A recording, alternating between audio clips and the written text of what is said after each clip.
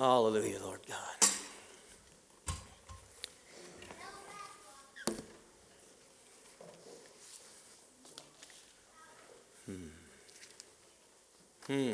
That's not necessary.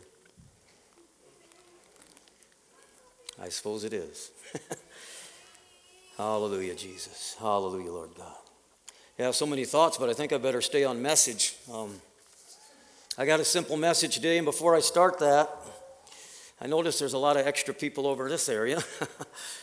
I've got like 6 brothers and sisters. I think they're all here, and mom and a dad. I want to dedicate this message to my parents especially. We're having a family reunion. They've been married about 65 years this year, and you know they've done amazing things because they were able to raise me and live to talk about it. But that's not even half the story. Them other 6 were worse. So, hallelujah.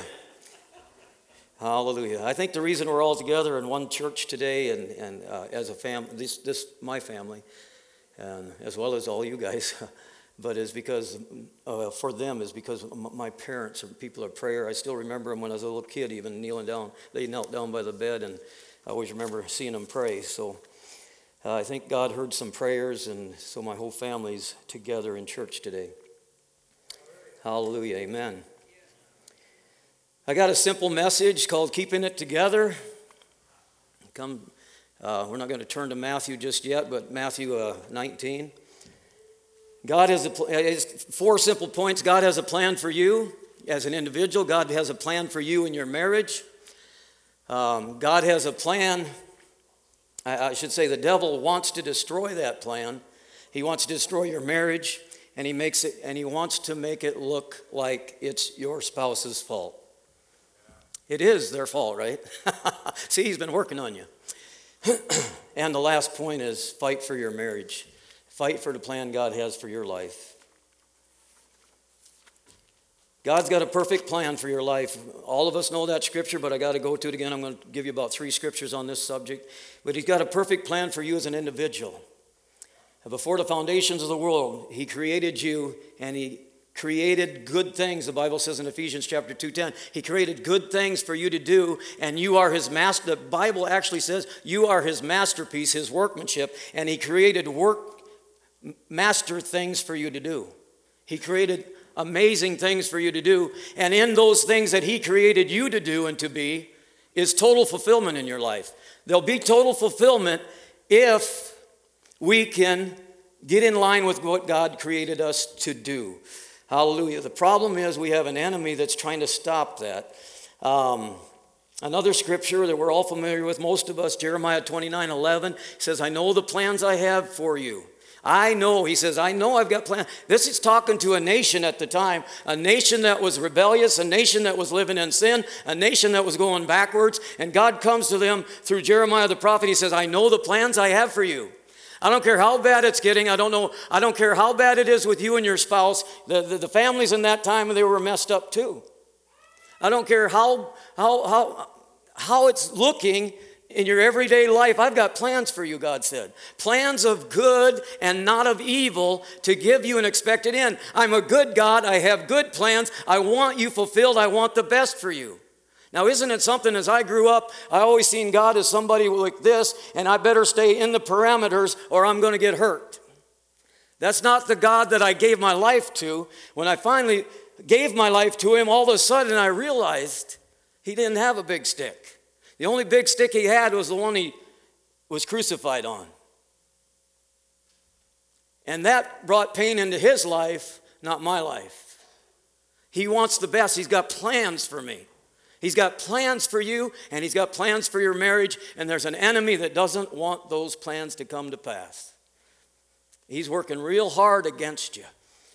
But God, the Bible says, if I by my little finger cast out the devil, God's little finger just starts moving and the devil has to go. He's not too big compared to God. If we can just get a vision of God rather than the enemy that keeps whispering to us.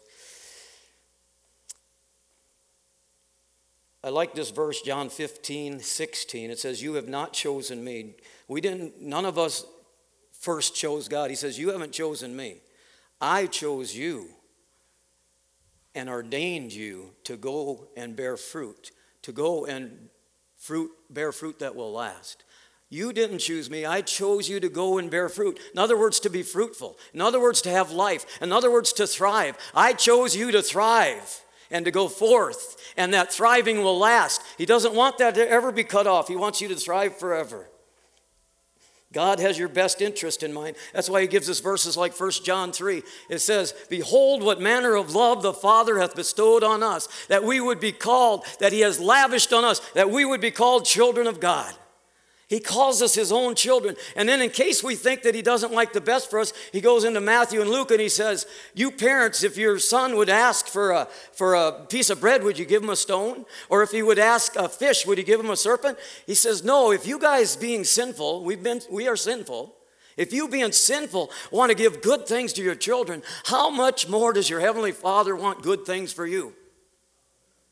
He's a good father with good plans. It's not just, when he says, I got plans, if you've got plans of good and not of evil, he's talking really good. Us sinful people want to give good stuff to our kids. And he wants to so much more than we do. That's amazing. That's a good God.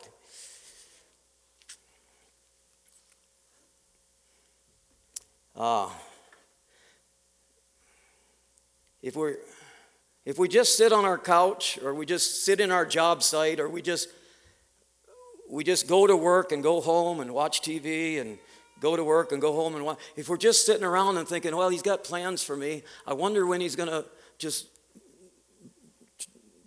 rain them down out of heaven on me. He's got really good plans for us, but we got to get into the program before the plans can be bestowed on us. I know a cross-country coach, he's pretty good, I guess. I think he won like 4 championships out of the last 6 years. What is his name? Tom Brantner? And I can see him going down the corridors of James Valley Christian and looking at them guys and he's like, man, I got plans for that one. I got plans for that one. I got plans for her. I got plans for him. I'll bet he could get every one of them out and make winners out of them. But they got to believe him when he says it. And then when the ones that do say, oh, yeah, I bet he can, because he's been doing pretty good with the ones that have been coming out. But if all they do, and Pastor Tom says, well, probably got to, I don't know how often they run, but if I was Pastor Tom, this is what I'd do. They're probably glad I'm not. But I'd say, I think you should be running 5 miles every morning, and you'd probably put on another 3 at night. And at noon or something, you might want to go out and just do various exercises. And then on Sunday, be sure and work out on Sunday too, because you've got to have stamina. And so they began to get into this training program. They do everything he says. They eat and they drink and they shower like he tells them to. And all of a sudden, they get 4 state championships out of 6 years. God's got plans for us, but if we sit around and don't come into the instruction, don't begin to put in practice the instructions, those plans can never come to pass. And I want you to know, when you start putting the instructions into practice, you get on mile 4, you start thinking, maybe I don't want them plans. That's why you go to church every Sunday, because it's like, I got to get encouraged, man. I can't run another mile. This is getting too hard. You go to church and it's like, no, man, you're gonna cross that finish line, and when you're done, every time you get done with that 5th and 6th mile, you always feel good the next morning. You always feel good after you've done it. Your mind works better, your body runs better, everything works better. And all of us that have stood on this baby for the 6th mile, we always find out there's reward. There is amazing reward. There's reward in our personal life, there's reward in our marriage, there's reward in our family. When everything says you can't go up that one last hill, and you go up that hill because the word says stand on that baby, he always comes through and you always win. That's what I like about God. We are more than conquerors, the Bible says, through him that loves us. We're not just maybe conquerors. This is actual truth. We're more than conquerors.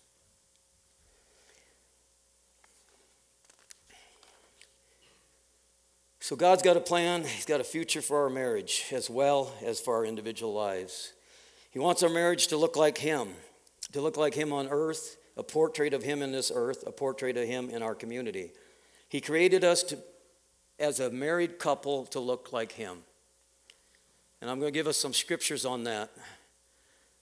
He created us as a married couple to look like him. I just studied this out, and it's 100% sure. He created us to look, the marriage couple to look like God. If somebody comes in and sees a godly marriage, a marriage that's glued together with God, they're going to see two different people. And they're going to go away and they're thinking, I thought I saw two, but I thought I saw, it should almost confuse them, because our marriages should be so good, infiltrated with the presence and the energy of God Almighty. Our marriages should be so amazing that people see two, but they see one.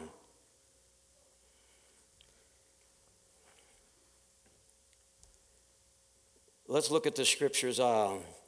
Genesis chapter 1, verse 26 through 29, it says, God said, let us make man in our image, after our likeness, and let them have dominion over the fish of the sea and the fowl of the air, over all the cattle, over all the earth, over every creeping thing that creeps on the earth.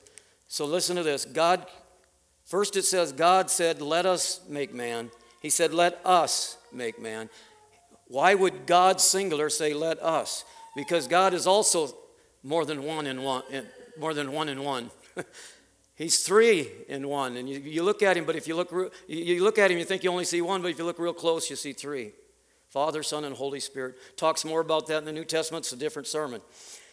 But he says, let us make man in our image. Let us make man. Let us make man body, soul, and spirit, just like we're Father, Son, and Holy Spirit.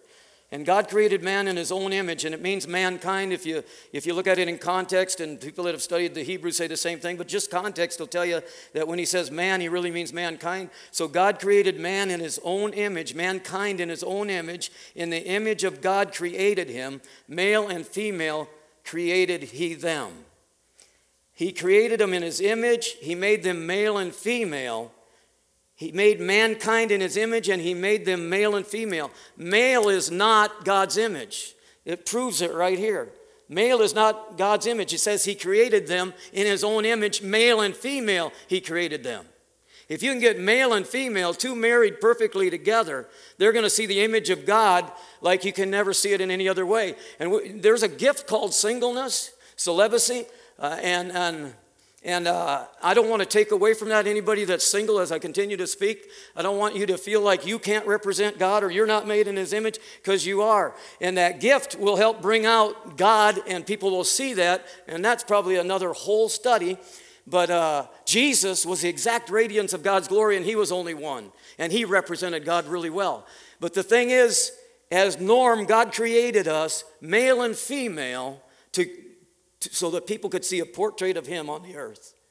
And it says that and the next scripture is in chapter 2 of Genesis, and it says he put Adam into a deep sleep. This is how he made them male and female. Put him in a deep sleep, and he reached in and took a rib out of Adam, closed over the hole, and then he made this amazing being called a woman, and brought her back to Adam. And Adam looked, and he says, I'm going to call her woman. And you know, when I see my woman, I just go, whoa, man. And that's true. She gets tired of it. But anyway,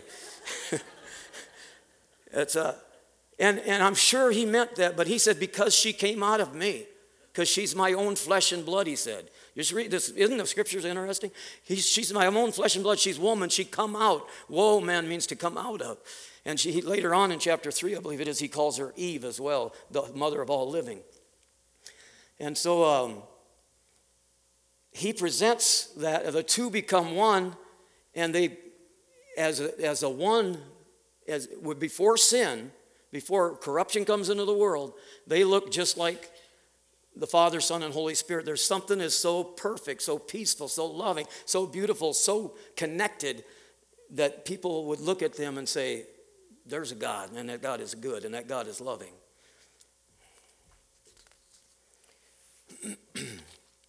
John 17:23.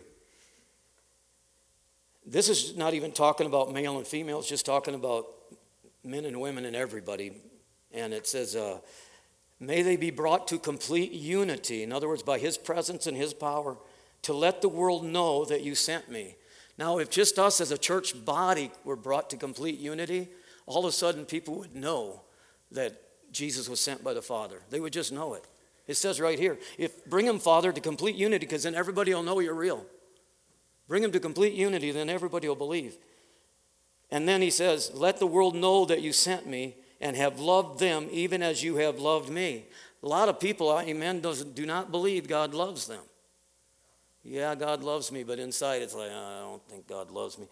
It says if we are unified in our marriage, if we're completely one,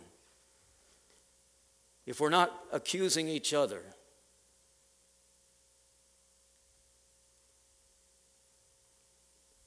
if we've got peace rather than chaos in our connection, people know there's a God and they want that God. Now, if somebody comes to Jenny and my house, and they walk in there, and they're saying, and they get done, they looked at us, and they talked to us, and they left, and they talked to their spouse, and they go, I saw 2 people in there, but I thought I only saw 1. But it's just odd, and I felt God in there. Really, this should be happening in our lives. This can happen.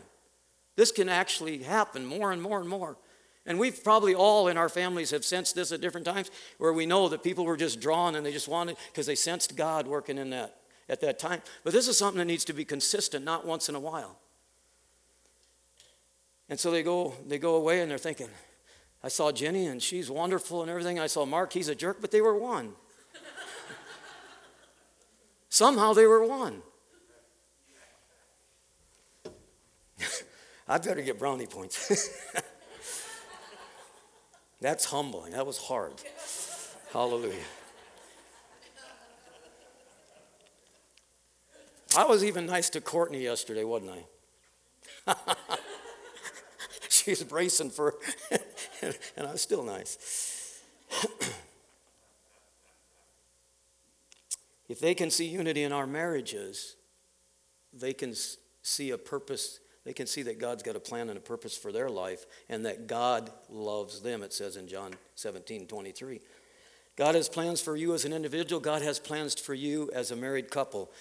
Those plans are not contrary to who you are in your heart. There's some sinful parts in our heart. Yeah, it's contrary to that. But our overall who we are, His plans are not contrary to that. I'm known to have wrestled once in a great while. Every moment of every day of my life, I just can't stop. But I love it. I can lose and have fun. And that, when I was younger, I couldn't do that. But now I learned to lose and have fun because I have big sons. And I don't want to hurt them.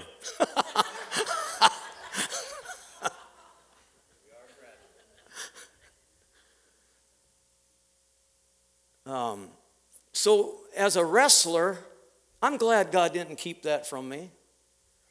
But I can be that godly person within wrestling.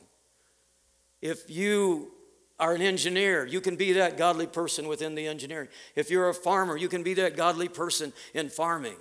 Somebody else might say something like I used to hear, whether it's people actually telling me this or just hearing it because of the teachings I heard, but you got to be a Catholic priest. If you're going to go all out with God, you must be a priest. I'll tell you what, I don't do good alone. I need a woman. That one. Just in case.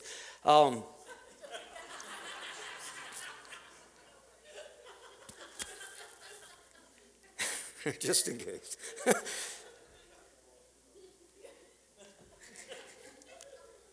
These plans are not contrary to who we are. He created us. He created me to be married. He created most people to be married. It's not good. The Bible says it's not good for Mark to be alone, man to be alone. It says it's he that finds a wife finds a really awesome, amazing thing. So don't try to make me be something that I shouldn't be. That's God. That's our good Father. He looks at his children and he said, that one's really good at being that. That one's really good being that. That one's really good being that. And the only way you'll be totally satisfied in your career and in anything that God has chosen you to be in is to also be in love with him, to give your life to him. And that's the plan he has for you. He has a plan for you that fits you, makes you thrive. The reason for marriage is to help people see God's image, number one. Number two, it's, let me make sure I'm not going to miss some of the small print here.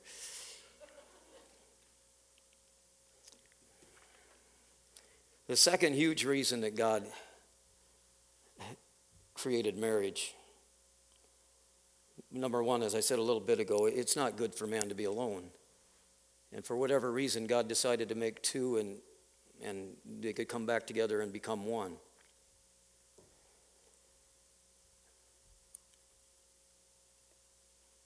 There was something about Adam's image. Him alone would not make a complete image of God once the woman was taken out. Once the woman was taken out of the side, they had to come back as one in order to truly represent and for people to see God on the earth. A second huge reason for marriage is to help your spouse blossom and thrive and move into the plans of the future that God has for them. To help your spouse become everything God created them to be. Why doesn't somebody teach us this when we first get married or a little bit before that? And pound it in our heads, because I think this really is a problem in my marriage in the past, and we're still working on it, and in most of your marriages. The reason we get married, and I'll show you the scriptures. I always use scripture. The reason we get married is so that our spouse can help us to thrive and to move in the very thing that God created us to be and represent him doing it.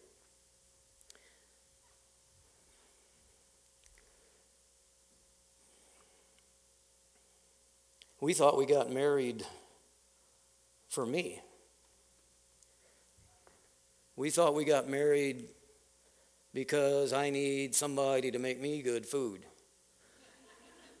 I need somebody to wash my clothes and iron them. What else did I want? That was about it, other than,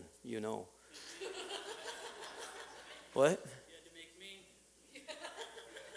The biggest thing on my heart before I got married is there's got to be an Isaac in the world. So first things first, a few months later, if your spouse doesn't help you become more like Jesus, your children will accomplish it.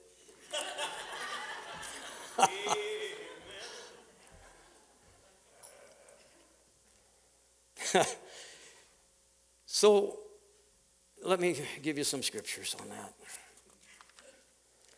If we're going to help our spouse bloom and blossom, succeed, go forward in the thing God created them to be, we need to know, the first thing we need to know, and I'm going to get to more fun stuff in a second, as long as we still got time. The first thing we need to know, but we got to know this, it's just kind of a stopgap thing. We got to know that abandonment, desertion, divorce, bailing out is not an option. With God, we know that when we don't do those things, he can make it work somehow. Now, you'll be at the point of death not because your spouse is so bad, but it's because you're so bad. The reason you'll be at the point of death is because you're so bad. You're not dead yet to self. If you were dead to self, you can't hurt a dead man. So, God says, what does God say about bailing out? Let's look in these scriptures right here. I'm just going to answer 1.5 questions today. The Pharisees asked him 2 questions. And the first one, a lot of people like to jump down and find the answer to the second one, but the first one he answers first. So we want to look at the first question and see what he says as an answer. It says, some of the Pharisees came to him to test him. They asked him, is it lawful for a man to divorce his wife for any reason at all? Is it lawful for a man to divorce his wife for any reason at all? And Jesus looked, he about fainted. He thought, are you crazy? And what he really said, he says, haven't you read? But my interpretation of that is, haven't you even read the 2 first chapters in the Bible, which we just spent a little time on a minute ago? He says, haven't you read, Jesus said, that at the beginning the Creator made them male and female, and said, for this reason a man will leave his father and his mother and be joined to his wife. The two will become one flesh. Okay, for this reason, when you look at the reason, it says and I spoke about it, but I just want to say it again. In Genesis, it says that woman was taken out of the man. Adam looked at her, and he said, wow, that's out of my own flesh and blood. That's part of me. And then the next verse in the Old Testament is, for this reason, man will leave his father and be united to his wife. Because all of a sudden the man was missing part of himself. So unless you have the gift of singleness, you need to get married. You guys need to get married.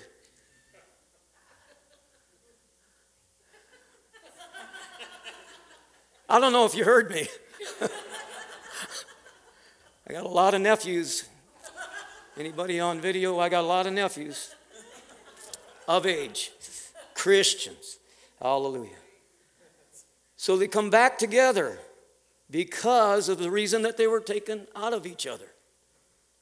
And so Jesus says here, he says, for this reason a man will leave his father and mother and be joined to his wife. The two will become one flesh. So they're no longer two, but they're one. Therefore, what God has joined together, let no man separate. Therefore, what God has joined together, let no man separate. Again, before I go any further, I talked a little bit about the singles. If you've been divorced once or 5 or 10 times, this has nothing to do with condemnation. Except for the Jenny of my life, I would be divorced. She loved me when she could have took off. How many times? Was it 7 million? I lost track. We decided to...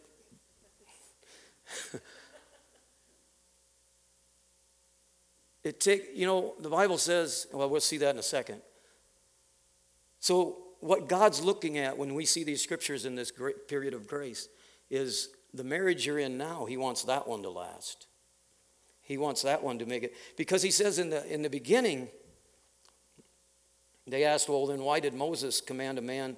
Why did Moses command that a man give a wife a certificate of divorce and send her away? And Jesus replied, Moses permitted you to divorce your wives because your hearts were hard. Isn't that something? We always think of the law as being so strict and so hard, and yet the law in Moses' time gave the man the ability to divorce his wife and send her away. And from a little bit of studying I've done, back then, and we know it just from the Bible, even back then, people would have multiple wives and they'll forget about the one that they married.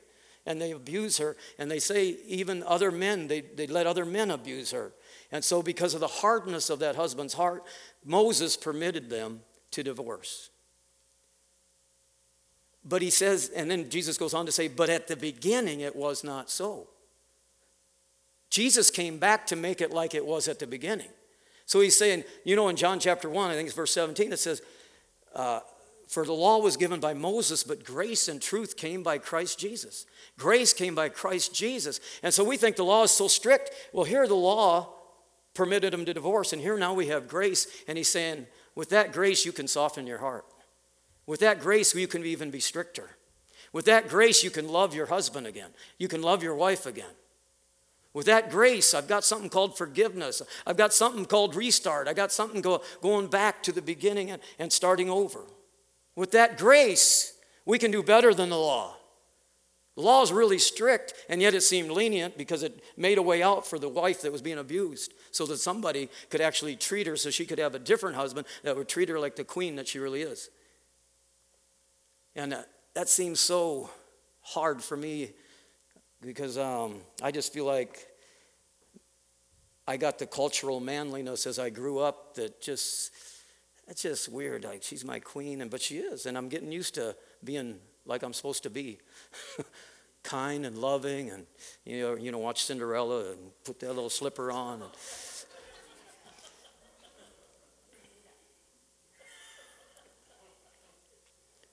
She ain't run out on me yet. She might now. All right.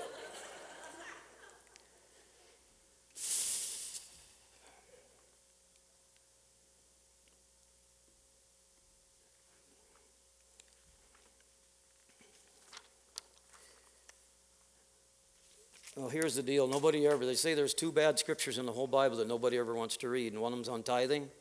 I'm not going to worry about that one right now, but we do have to hit this one. And the other one's about marriage and how the husband is head over the wife. But I want to start with the husband, because if the husband is like the husband ought to be, then I think things are going to work just fine.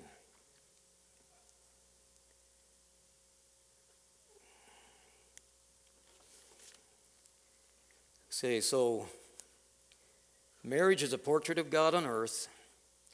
Marriage is to help us bring success to our partner, to our married spouse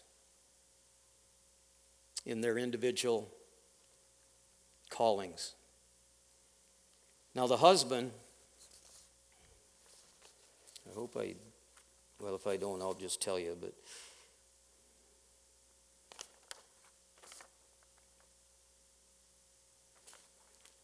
I woke up the other morning, I just felt like the Lord was feeding my brain, but I didn't know where to put this, so I'll just put it here. I just woke up in the morning and it just came to me.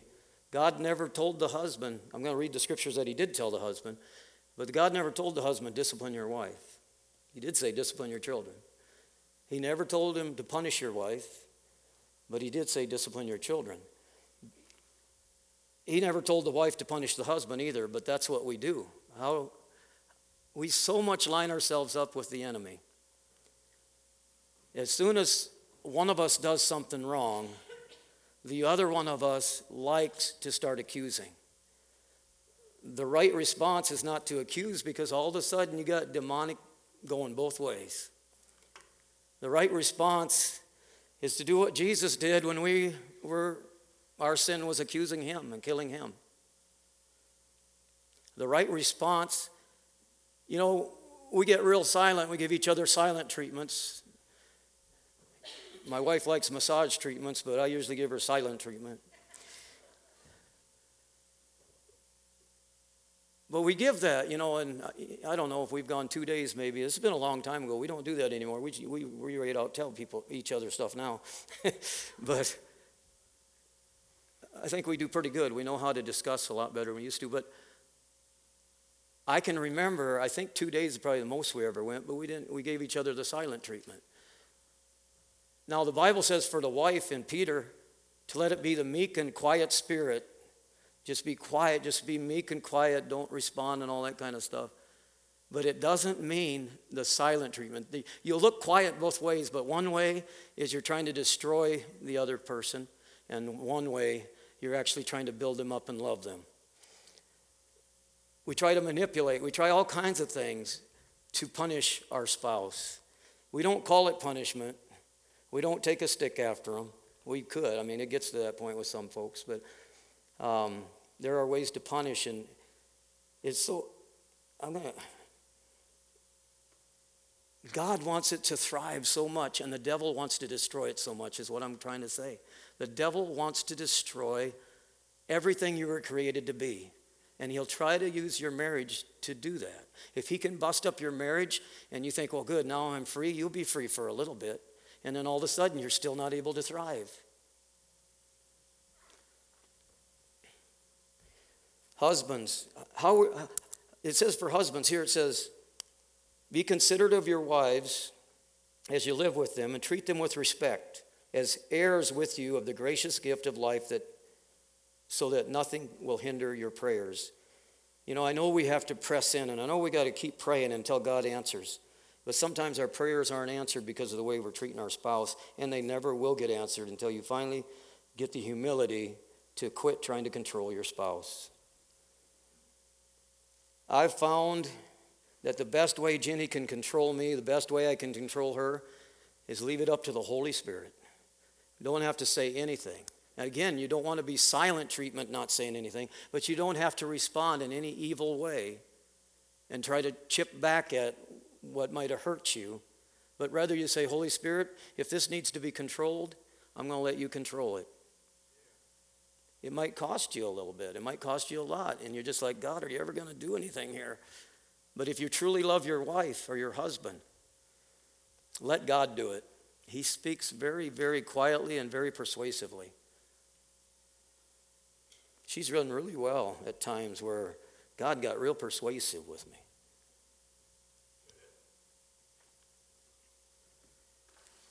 God wants your marriage to make it, and not to make it. He wants it to thrive. He's got, for every marriage here, he has a mission for you. For every marriage here, he wants you to be disciplers of somebody. Somebody's watching you. And the reason the devil's trying to destroy the image of God in your marriage is so that you can't affect nobody. And you've got to quit blaming each other and begin to say, I'm going to help you heal. You're going to help me heal. We're going to go forward. Because all of a sudden we realize it's not him, it's not her, it's the devil. And it is the devil.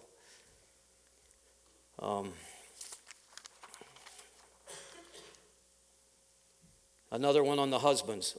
Husbands, love your wives as Christ loved the church and gave himself up for her to make her holy, cleansing her by the washing of water through the...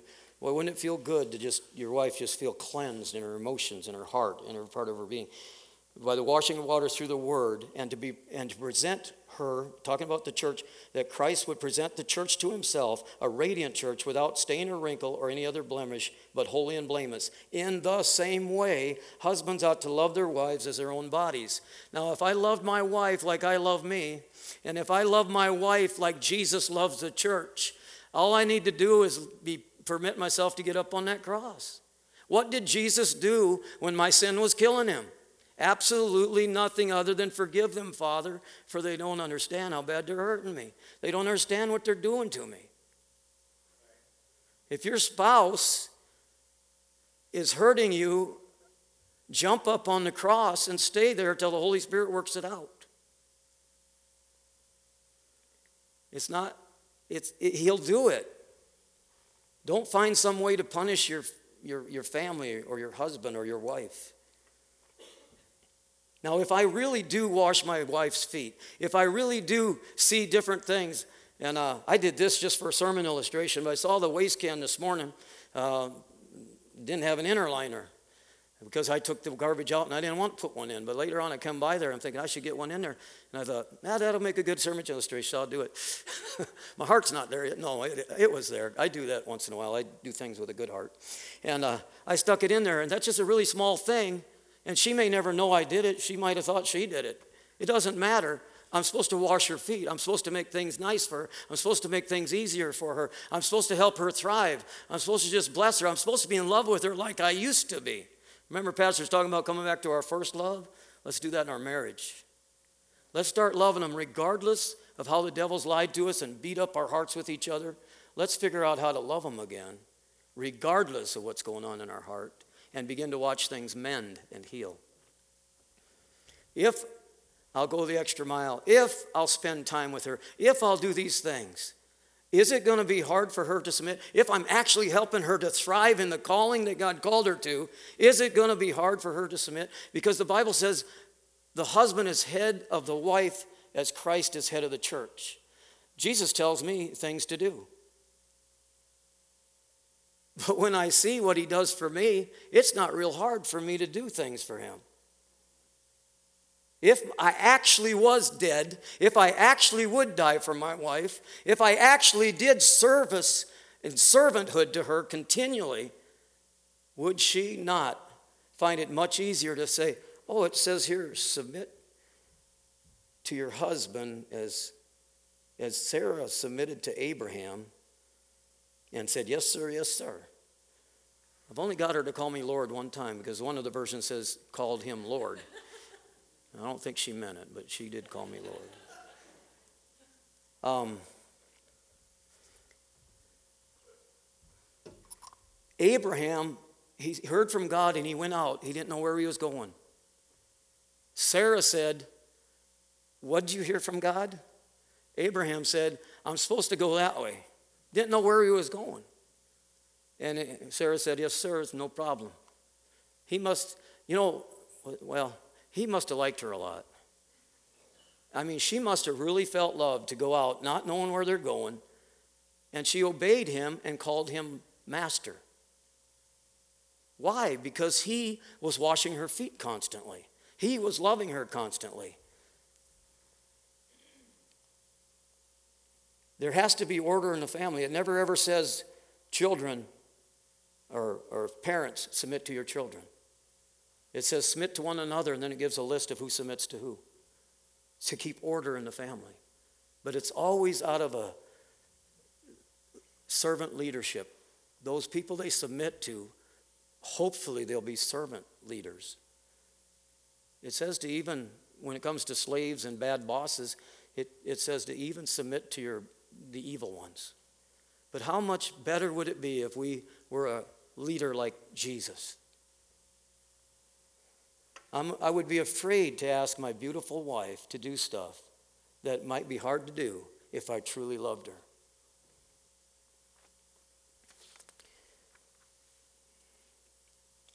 So husbands, love your wives as Christ loved the church. So I can't get into this very deep because of the time, but the wife is to submit. The husband is to lay down his life. Which one's harder? I don't know. But we need to do both of them. If you truly lay down your life and all your rights as a husband, all your rights. If your wife would happen to hurt you and cause you pain, can't you just say, Father, forgive her. She doesn't understand what she took from me. I really wanted that, and she took it away, but forgive her, and I forgive her. She doesn't have to pay back. I count it paid. Forgiveness is counting it paid. Somebody takes the pain, I'll take it. Now she knows I love her more. Little by little, maybe she'll see a clearer view of Jesus on the cross. And I guess I kind of mean us as a church will see a clearer view the more we see how Jesus died for us and we die for each other. Okay, let's get to business here. We're almost done.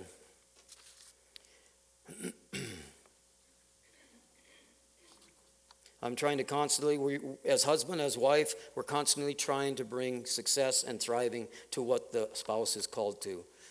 Which role would you rather have, submission or laying down your life?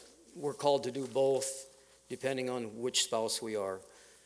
So if your marriage gets to the point like this, where the husband's laying down his life, serving his wife, bringing a sense of value to her, providing security for her mentally, emotionally, and physically, where the wife is showing respect to her husband, she's honoring him and encouraging him, submitting to him as together they hear and discern God's will.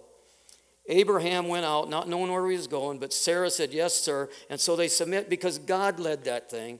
And if husband and wife are doing these things and your marriage begins to look like God, at that point, you better know how to stand strong.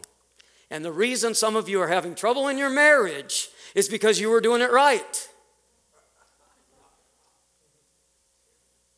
And the devil does not like that. And you're being tested, and you need to know how to stand strong and how to get that enemy out, and how to preserve your marriage and your calling and the plan God has for your life.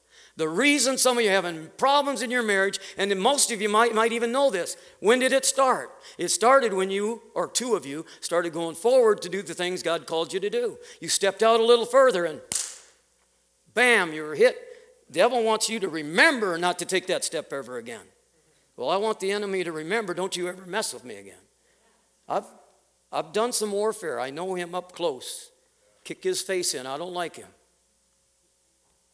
Serious, he's real. We do not fight against flesh and blood, but against principalities, against powers, against spiritual wickedness in high places, against the darkness of this world. The problem is principalities. It's big stuff. But compared to God's little finger, it's not anything. That's why we hold on to his hand. And we keep it together.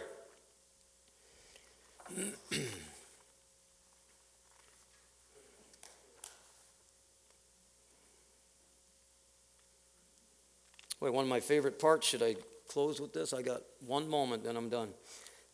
Could we stand? You guys have been sitting a long time. I'm going to read out of Revelations.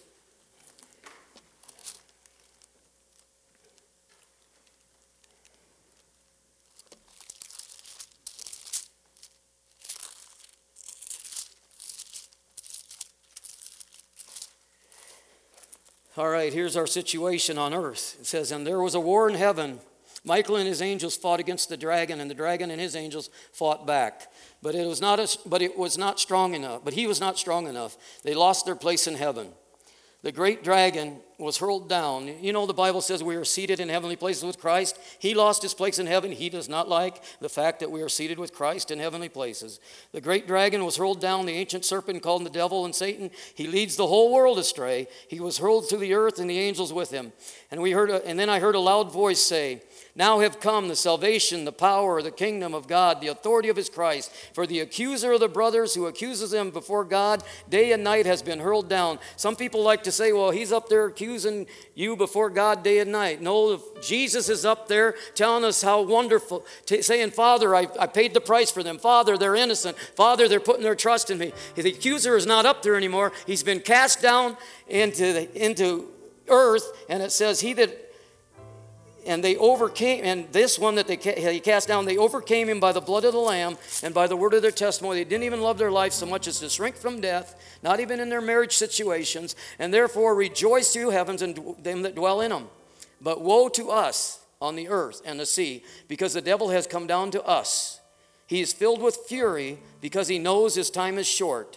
Then the dragon was enraged at the woman and went off to make, I skipped a few verses, obviously. And then the dragon was enraged at the woman and went off to make war against the rest of her offspring, those who obey God's commands and hold to the testimony of Jesus.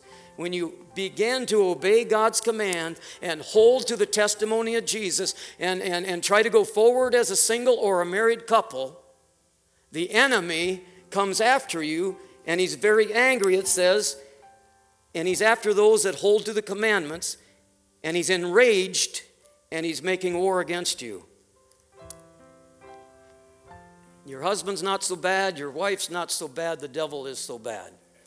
So we need to know that. Number one, you're being attacked.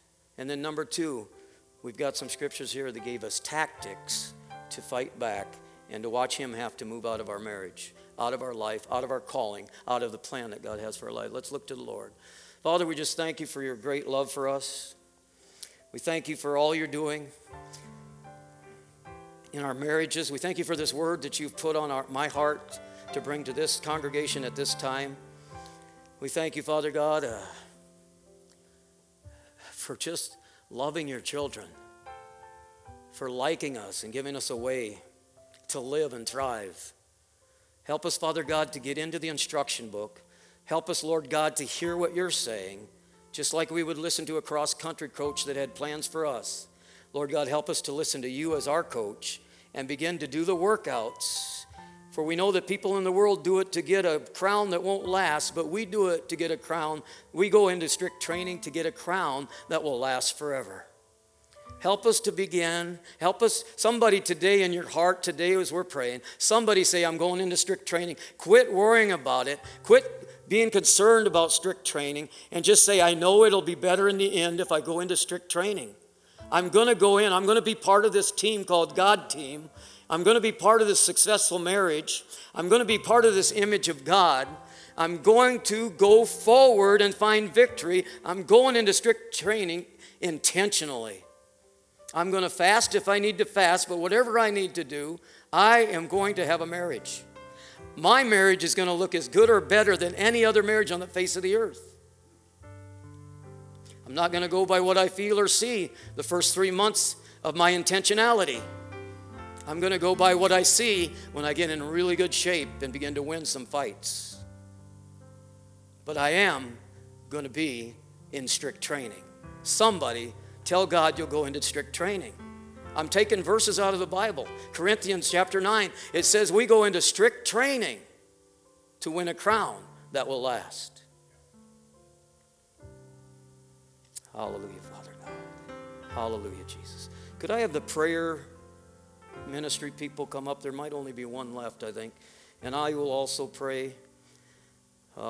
If anybody wants prayer as we close out here, for your marriage, maybe it's for just your individual calling, but whatever it is, Nancy here is a very good prayer warrior, and she likes to pray for people, and she can hear from the Lord as she prays for you and your situation.